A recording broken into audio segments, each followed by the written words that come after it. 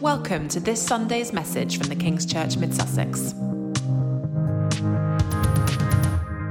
Hey guys, great to be with you. Obviously on your screen, not so much in the room with you. I don't know about you, but me and my family, this kind of lockdown over the course of the year, we've been watching a lot more television than we normally would have been. One of the things we've been watching a lot of is Taskmaster. Okay, maybe you've seen it. Comedians on the show together, they doing all sorts of crazy competitions like try and figure out which egg is the Scotch egg without breaking them. That sort of funny thing, but I mean, maybe that doesn't seem funny. But when they're comedians, it is funny. But the other thing we've been watching a lot of is things like cop dramas. You know, the gritty, who's the bad guy? We don't really know. Trying to find the corrupt policeman or the missing person or, the murderer or something like that. We've been watching a lot of these sorts of things recently. Really enjoying it. One of the things with these shows, these kind of cop drama shows, is there's often a twist that happens, and usually what happens is there's a bit of a build-up, there's a reveal, and then the episode ends. And then you gotta wait until the next one as to kind of find out what happens next. Well, when I was kind of thinking about this, and I kind of looked up the definition of a plot twist. That's kind of what we're going to be looking at today. And I looked at a few definitions, but then I made my own. So this is what I thought. A plot twist is an unexpected moment or reveal or several moments that kind of follows on from a bit of a build-up and then has like unforeseen consequences. Okay, things happen because of this twist. Now, we're in a series at the moment called "Who Is This Man?" Looking at who is Jesus. We're kind of following through the final moments of Jesus' life, and I believe what we're about to read is a twist. Mark has deliberately written what we're about to read as a twist. And I think it is a twist with some pretty massive implications, but it is a twist that we can miss. It's actually quite subtle. So we're gonna go through it. Plot twists have got build-ups, they've got the moment, and they've got kind of the aftermath. We're gonna look at the build-up, the moment, and the aftermath to this twist that Mark's trying to get across to us here. So we're gonna read of Jesus' crucifixion. This is Mark chapter 15, verse 16 to 37. It's quite a long passage, but stay with it and imagine what's happening, because it's quite good. I mean, it's the Bible, it's always good, but Okay, Mark chapter 15. Pilate had Jesus flogged and handed him over to be crucified. Okay, Jesus has been captured. Pilate is got Jesus flogged, handed him over to be crucified. The soldiers led Jesus away into the palace, that is the praetorium, and called together the whole company of soldiers. They put a purple robe on him, then twisted together a crown of thorns and set it on him. And they began to call out to him, "Hail, King of the Jews!" And they began to mock him. Again and again they struck him on the head with a staff and spat on him. Falling on their knees, they paid homage to him. And when they had mocked him, they took off the purple robe and put his own clothes back on. Then they led him out to crucify him. A certain man from Cyrene, Simon, the father of Alexander and Rufus, was passing by on his way in from the country, and they forced him to carry the cross. They brought Jesus to the place called Golgotha, which means the place of the skull. Then they offered him wine mixed with myrrh, but he did not take it. And they crucified him. Dividing up his clothes, they cast lots to see what each would get. It was 9 a.m. when they crucified him. The written notice of the charge against him read, "The King of the Jews." They crucified 2 rebels with him, one on his right and one on his left. Those who passed by hurled insults at him, shaking their heads and saying, "So, you who are going to destroy the temple and build it in 3 days, come down from the cross, so save yourself." In the same way, the chief priests and the teachers of the law mocked him among themselves. "He saved others," they said, "but he can't save himself. Let this Messiah, this King of Israel, come down now from the cross that we may see and believe." Those crucified with him heaped insults on him. At noon, darkness came over the whole land until 3 p.m. And at 3, Jesus cried out in a loud voice, Eloi, Eloi, lama sabachthani, which means, my God, why have you forsaken me? When some heard this, they said, look, he's calling Elijah. They ran, filled a sponge with wine vinegar, put it on a staff, and offered it to him to drink. Now leave him alone. Let's see if Elijah comes to take him down. With a loud cry, then, Jesus breathed his last. Amen. So when it comes to a plot twist, there's a build-up, and usually good twists involve kind of building a bit of an expectation about what we think is going to happen, and then they kind of come along and like subvert the expectation, right? So I was thinking, good example of a twist that most people probably would know, so I'm not spoiling it. In Star Wars, in the Empire Strikes Back, hopefully you've seen this. Darth Vader reveals to Luke that he is Luke's father, right? And that's a massive twist because it's totally against the expectations that we thought was going to happen. Building up to a twist involves setting expectations. And so this is what Mark does, and he does this right at the start of his story about Jesus' life. Okay, what he says right at the very start is, this story you're about to read, this is good news about a person called Jesus who is the Messiah. Good news about a person called Jesus who is the Messiah. If you don't know what Messiah is, basically what it means is king. It's a word that had become meant to mean king. So this is good news about Jesus, the king. But the thing is, there's already a king. His name is Herod. He lives in Jerusalem.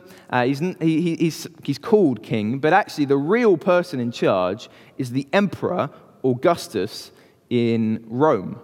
Okay, so this is good news about Jesus, the king, but he's not king yet. He's not yet king. So Mark sets this expectation as we go through the story that this is going to be about what Jesus is and how he becomes king. How he becomes king. So we go through the story. Jesus kind of does his thing. You know, he's kind of healing people. He's teaching. He's having conversations with people. And then there's a moment about halfway through where he says he asks his disciple Peter, "Who do you say I am? Who do you say I am?" And Peter goes, "You're the Messiah. Yeah, you're the real king, not Pilate, who's kind of in charge on the behalf of the Emperor Augustus, not Herod. No, you're the king. You are the king." And from that moment on, the story shifts. From that point on, Mark presents the story as Jesus getting closer and closer and closer and closer towards Jerusalem, the capital city, the seat of power, where the palace is, and where Herod lives, and where Pilate lives as well. And as this happens, I think we're meant to see an expectation beginning to build that when he gets there, something significant is going to happen. It's like this grassroots movement that's going on right now is going to go global. It's going to go national. Jesus is going to become officially the king. Herod's going to be gone. Pilate's going to be gone. The Caesar's going to... No, this is going to go big. When he gets there, something significant is going to happen. You know, one of the other shows I watched a lot of during lockdown has been The Crown. Maybe you've seen The Crown. It's kind of about the royal family and kind of goes through Queen Elizabeth's life.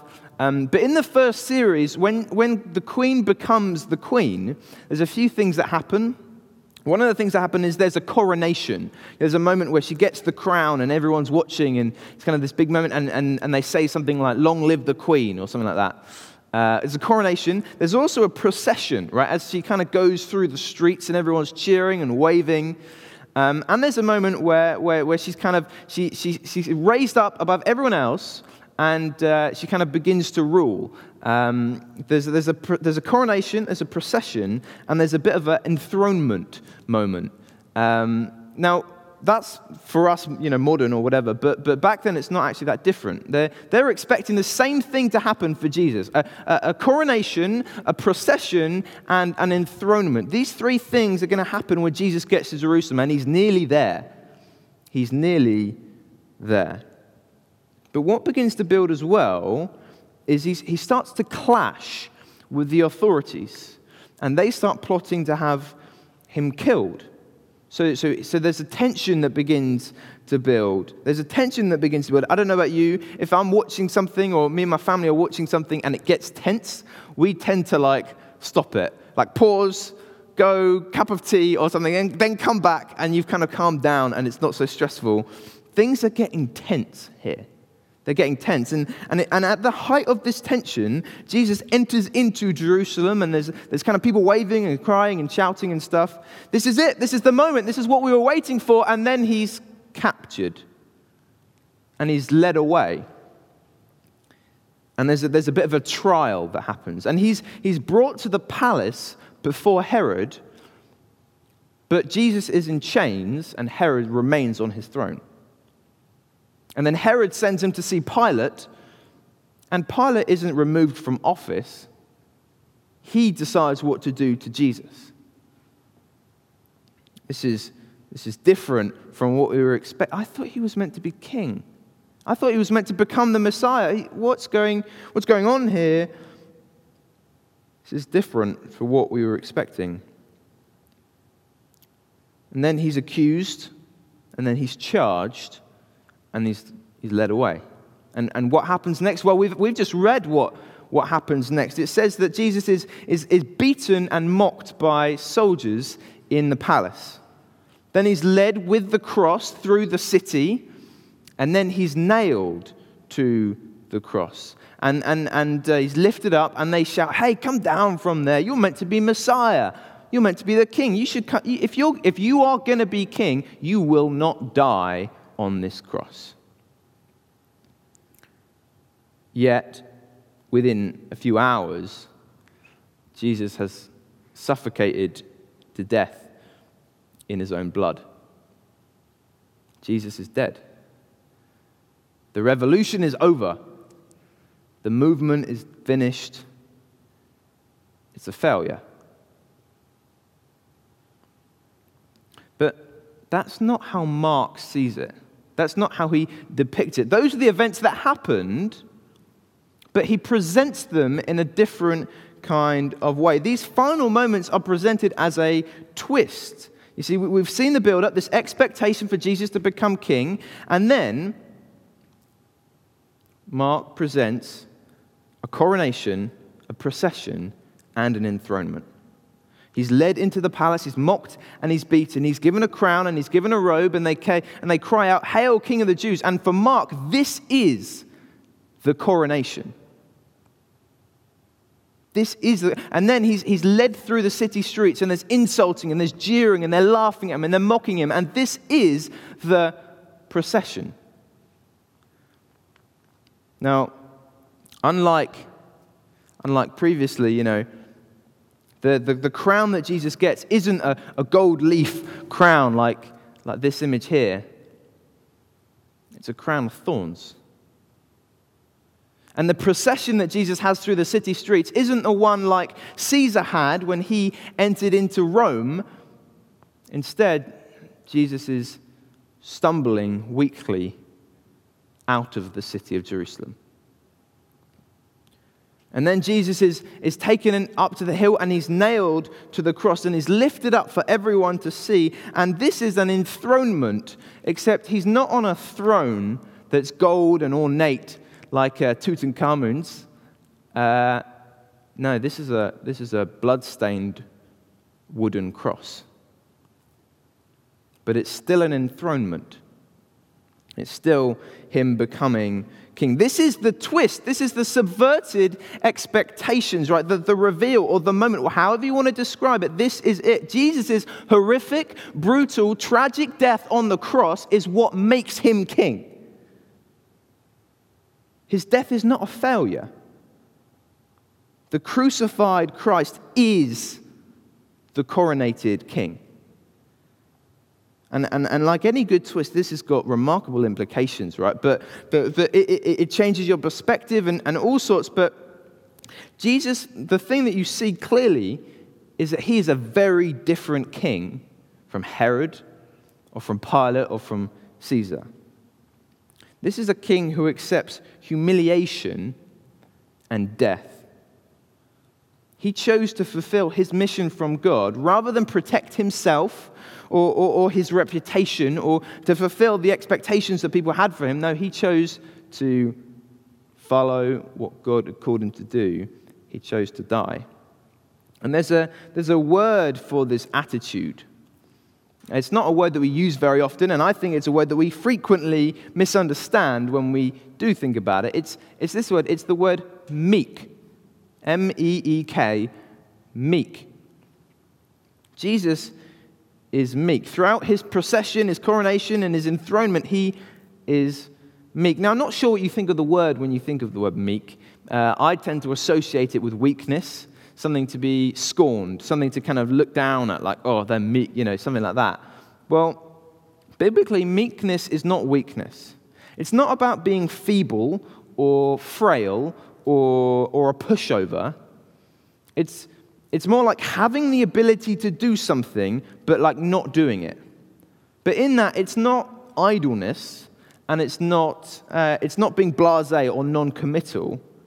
It's actively being non-active when it is within your rights to act. Or you could say it's forsaking your rights by acting in a way that others would not act. Maybe I've just made it even more confusing for you. But let's try and see what this means for Jesus, right? So with Jesus, he allows himself to be crucified. He allowed himself to be crucified. This whole process is something that he lets happen. He could have not. He could have decided, no, it's not going to happen. But he didn't. He could have claimed his prerogative, but he didn't. He laid it down. Instead of resistance, he was peaceful. When the spectators of the cross cried out to him, come down from there, he could have done, but he didn't. And when they said, you could save others, but you can't save yourself, he could have saved himself, but he didn't. He chose not to. See, Jesus' death on the cross is not him being weak, it's him being meek. That's what sets him apart. He didn't win his throne in some like epic throwdown between, Caesar and Herod. No.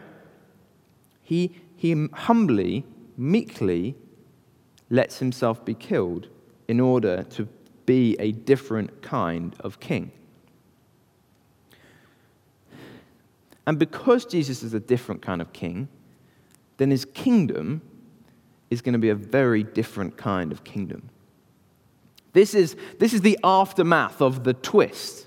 The meekness is what it means to be a follower of Jesus. Paul in Colossians says that as God's chosen people, holy and dearly loved, that is God's people, the people who choose to follow him. It says this, we ought to put on compassion, kindness, humility, meekness, and patience. Ever ask the question, what does a real follower of Jesus look like? It's someone who's trying to be more compassionate, more kind, more humble, more patient, and more meek.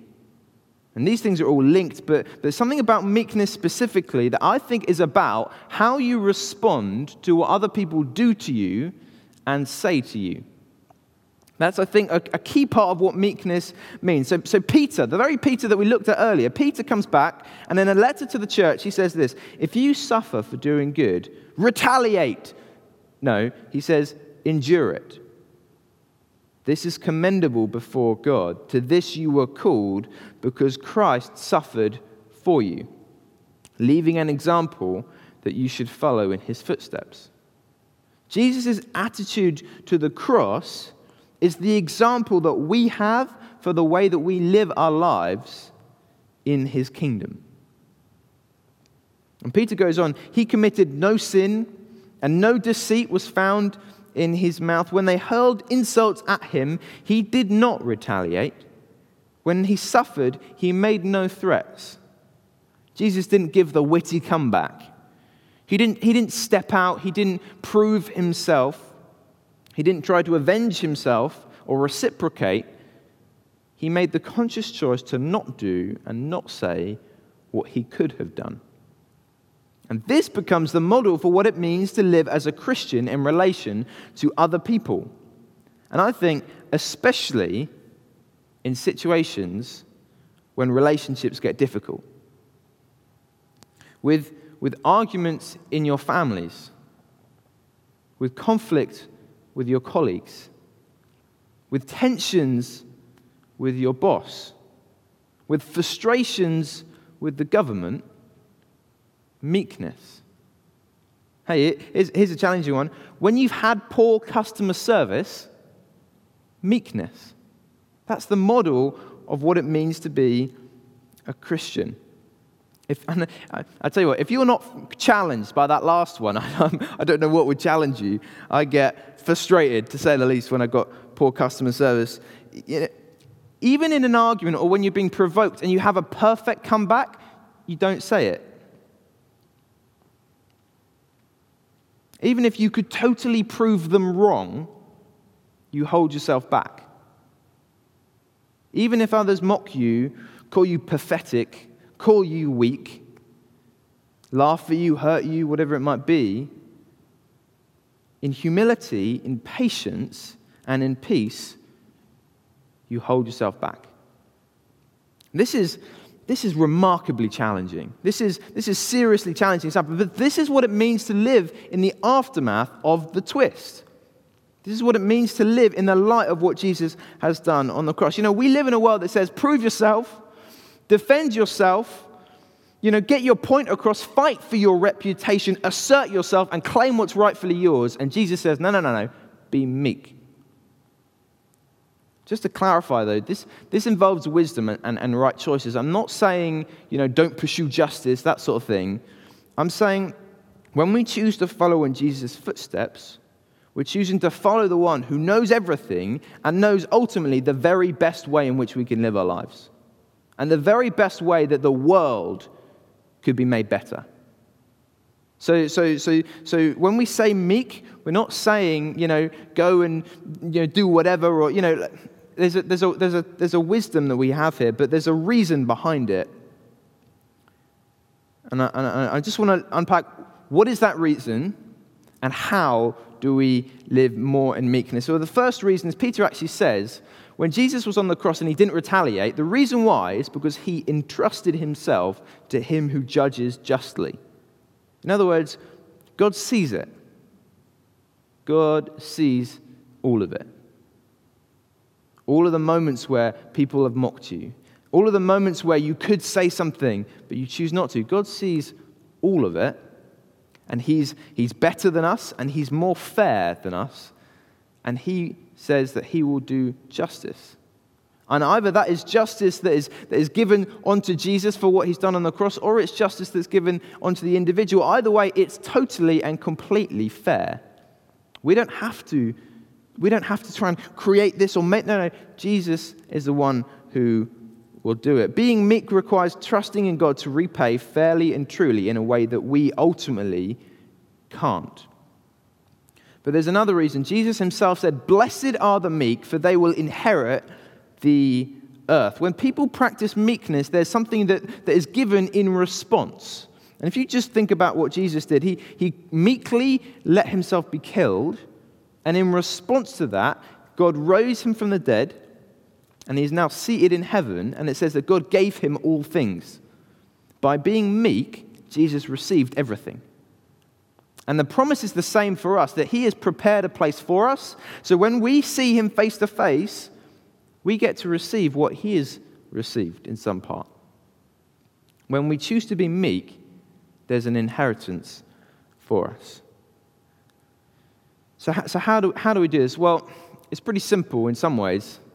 I think it involves spending time individually with God and trying to work out what this means in practice. Because I can't give you every example and every application. It requires us to work out what it means in practice, in your workplace, in your families, in the relation to the government and the council, that sort of thing.